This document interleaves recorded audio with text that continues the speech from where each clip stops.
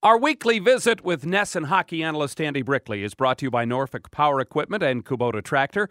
Visit Norfolk Power today to enjoy money-saving year-end Kubota deal days. Check out norfolkpower.com for more. And by McGee Chevrolet in Raynham, the first place and the last place you'll need to shop for a new or used Chevrolet. NESN colleague Andy Brickley joins us on the AT&T hotline. Good morning, Brick. Good morning, Dale. Good morning, Bob. Good morning, Brick. How you doing? I'm doing pretty good. I know it's a favorable schedule right now for the Bruins as far as the organization and the players, but I guess it's favorable for us, too, because now we're around all week, and we eliminate all the excuses for not getting my Christmas shopping. Although I'm still working on mine, despite the fact I don't have those excuses either. Brick, it's a simple question, and many people have asked it over the last couple of weeks as this run has been going forward. Are the Boston Bruins the best team in the National Hockey League? They certainly are right now. I don't think there's any question about it. You can point to all the statistics and numbers you want, but just give it the eyeball test and watch this team play. And I guess the simplest way to look at it, Dale, is, as a collection of 6 defensemen, 4 lines, 2 goaltenders, the matchups that the Bruins get because of that depth and balance makes them the better team on most nights. And when you have that believability because you're Stanley Cup champions, which was really the only element missing, I thought, from a pretty confident team over the last couple of years, despite some serious playoff dramatic defeats, that once they became champions, that learning to win was embedded in them, and that's how they play now. And if you combine those elements, yeah, they are the best team in the NHL as we speak. That being the case, as you reflect back on the start, what did it all mean? What was that all about? They couldn't get the emotional needle to where it needed to be. And I think people were well aware of that within the organization, players included, that was going to be the toughest task. I think you saw the younger players not have a problem with it as much as the older players, the established players, the guys that maybe had not won a Stanley Cup, now were finally champions, to understand where they needed to be emotionally, game in and game out, and to have to do it just a couple of months after doing it to the middle of June and try to do it in October was more difficult than anybody realized, myself included. I didn't expect them to start 3-7. I thought at worst case scenario, maybe a 500 team through the first 4 or 5 weeks of the season, which would have been fine with me. But I got a little concerned at 3-7. And when I heard players like a Tim Thomas and a Milan Lucic say, we're not that far off, you look at the game tape and you break it down and you say, maybe they're right. What's missing? And it was that emotion, that physical engagement that comes with the emotion of being involved in a game was the only thing that was lacking, and they found it. Rick, I think if we go back to when Tyler Seguin was named the number 1 star in the NHL for the week, if we go from that point until now, there's been a slippage in the play of Tyler Seguin, and it actually even happened prior to the one-game benching in Winnipeg. We've seen some signs of him coming out of it here the last couple of nights. What do you think has been the item missing from Tyler Seguin's game here over really the last month? Well, first, I think, Dale, you have to take a look at what other teams are doing, taking note of what Tyler Seguin was doing early in the season, and they make adjustments. They game plan for a guy with that kind of speed and skill set. Now he needs to make an adjustment, and the adjustment means he needs to compete a little bit harder and find other things to do on the ice. You watch a guy like Steven Stamkos and listen to what he said when he went from being a pretty good rookie to a dominant player in a pretty rapid ascension. He needed to learn how to do other things on the ice, how to get open better, how to find other teams' weaknesses. So it's all about adjustments, but it just comes down to compete factor or battle or whatever you want to call it. Put any title on it. That's where Tyler has to make his biggest adjustment. If teams give him time and space, he's going to hurt you. Even in that Philly game, the Bruins weren't thrilled with the way he was playing, yet he ends up with a goal and an assist. I mean, he has that kind of impact as far as the scoreboard's concerned. So I think if he makes the necessary adjustments on how to compete, how to win more battles, I thought we saw more of it in the Montreal game, which tells you that he's getting the message. How consistently is he going to get it? And the only way that you can continue to hammer it home is to make him earn his ice time. Where is Tuukka Rask going to be in 2 or 3 years, in your opinion? Wow. It's hard to imagine that a guy like Tim Thomas, we had a difficult time saying that there's no way he could have a similar season or even a better season than he did a year ago. And look at him. I mean, arguably he's better this year than he was last year. That being said, where's Tim Thomas going to be in 2 years will have a definite impact on where Tuukka Rask is. In your opinion, can Tuukka Rask continue to correctly and politely accept the backup role that he's done at this point? Yeah. I think he's got the perfect temperament for it.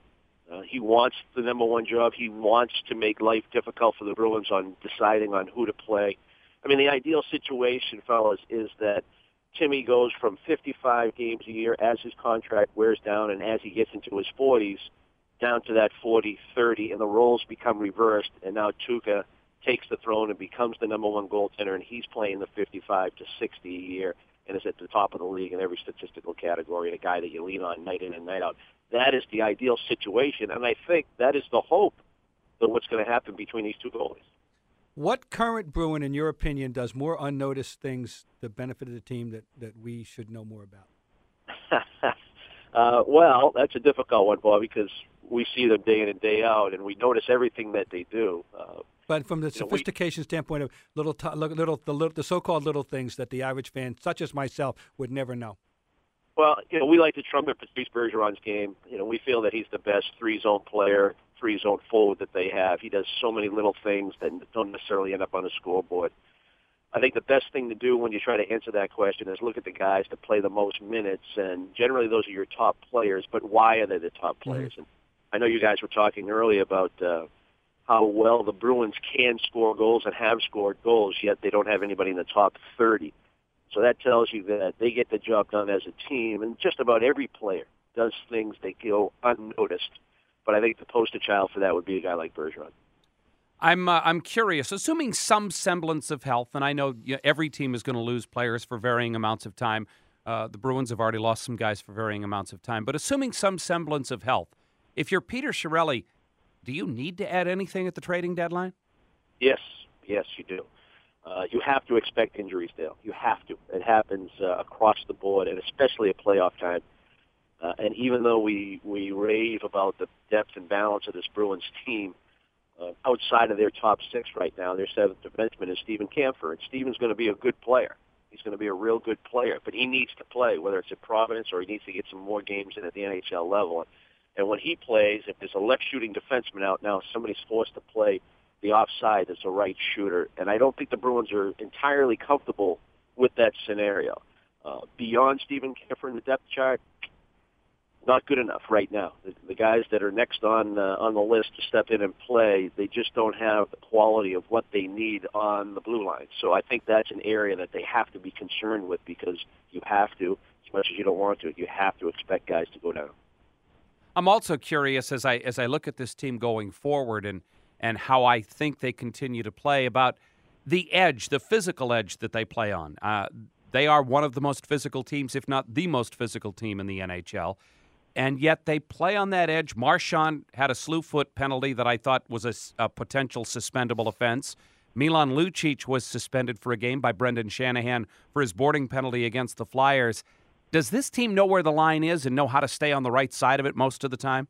I really think they do, Dale. In fact, that if you break games down and you see the number of hits and the confrontations that they get involved in, their ability to walk that line and stay out of the areas where you're going to get hurt by the league, I think is tremendous. That's all about decision making. It's all about understanding what the league is trying to do to change the culture and what's allowed and what's not allowed. And by the way, I think the league's doing a terrific job of educating these players and the way they're going about it, using communication, and try to be as consistent as possible. You're never going to please everybody. I know the whole Lucic and Ryan Miller was one of discussion and controversy, but I think the Bruins are real good at it. I think it's one of their strengths that really isn't talked about a whole lot, is just how good they are at playing within the rules and still being that heavy, physical, intimidating team. You know, I mentioned last week when I saw episode 1 of HBO's 24/7, Rangers Flyers. If you're a hockey fan, it just you can't see it enough. And I mentioned over the weekend I can't wait for this week's edition because the Bruins Flyers game from Saturday will be a focal point of tonight. I can't wait to hear what the Flyers have to say, all mic'd up about the Bruins game on Saturday, because they got their heads handed to them. You know, it's funny, guys. Before the game, got a chance to visit with a number of former Flyers, my first organization, so I had a best interest in being there early. But talking to Jonesy, who does the same job as I do with the Flyers television, and he was expressing to me, he said Flyers have no chance today, and I was saying, what are you talking about? Just because Pronger and Giroux wrote, you guys have just won X amount of games in a row. You still know how to win, and he's like, no. The Bruins will come in here and intimidate this team. They really will. They'll just exercise their will, and then Philly will just try to get a little dirty in order to save face. And, I mean, he nailed it. And I couldn't believe I was hearing that from a team that is supposed to be tops in the East, and certainly that was a tops in the East conference game. And he follows his team on a regular basis, so you have to put trust in what he's saying. But I certainly didn't expect it, but that's exactly what we got. What does your gut tell you about Sidney Crosby's future? Wow. Bob, I've missed the ball on this. I thought he would be back well before the almost calendar year that he missed.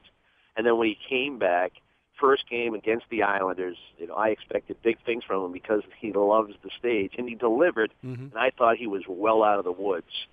And I'm a little disappointed that he called out David Krejci for an elbow as part of his recurring symptoms, or why he's back on the shelf. It was more the hit by Kunitz at center ice than anything David Krejci did.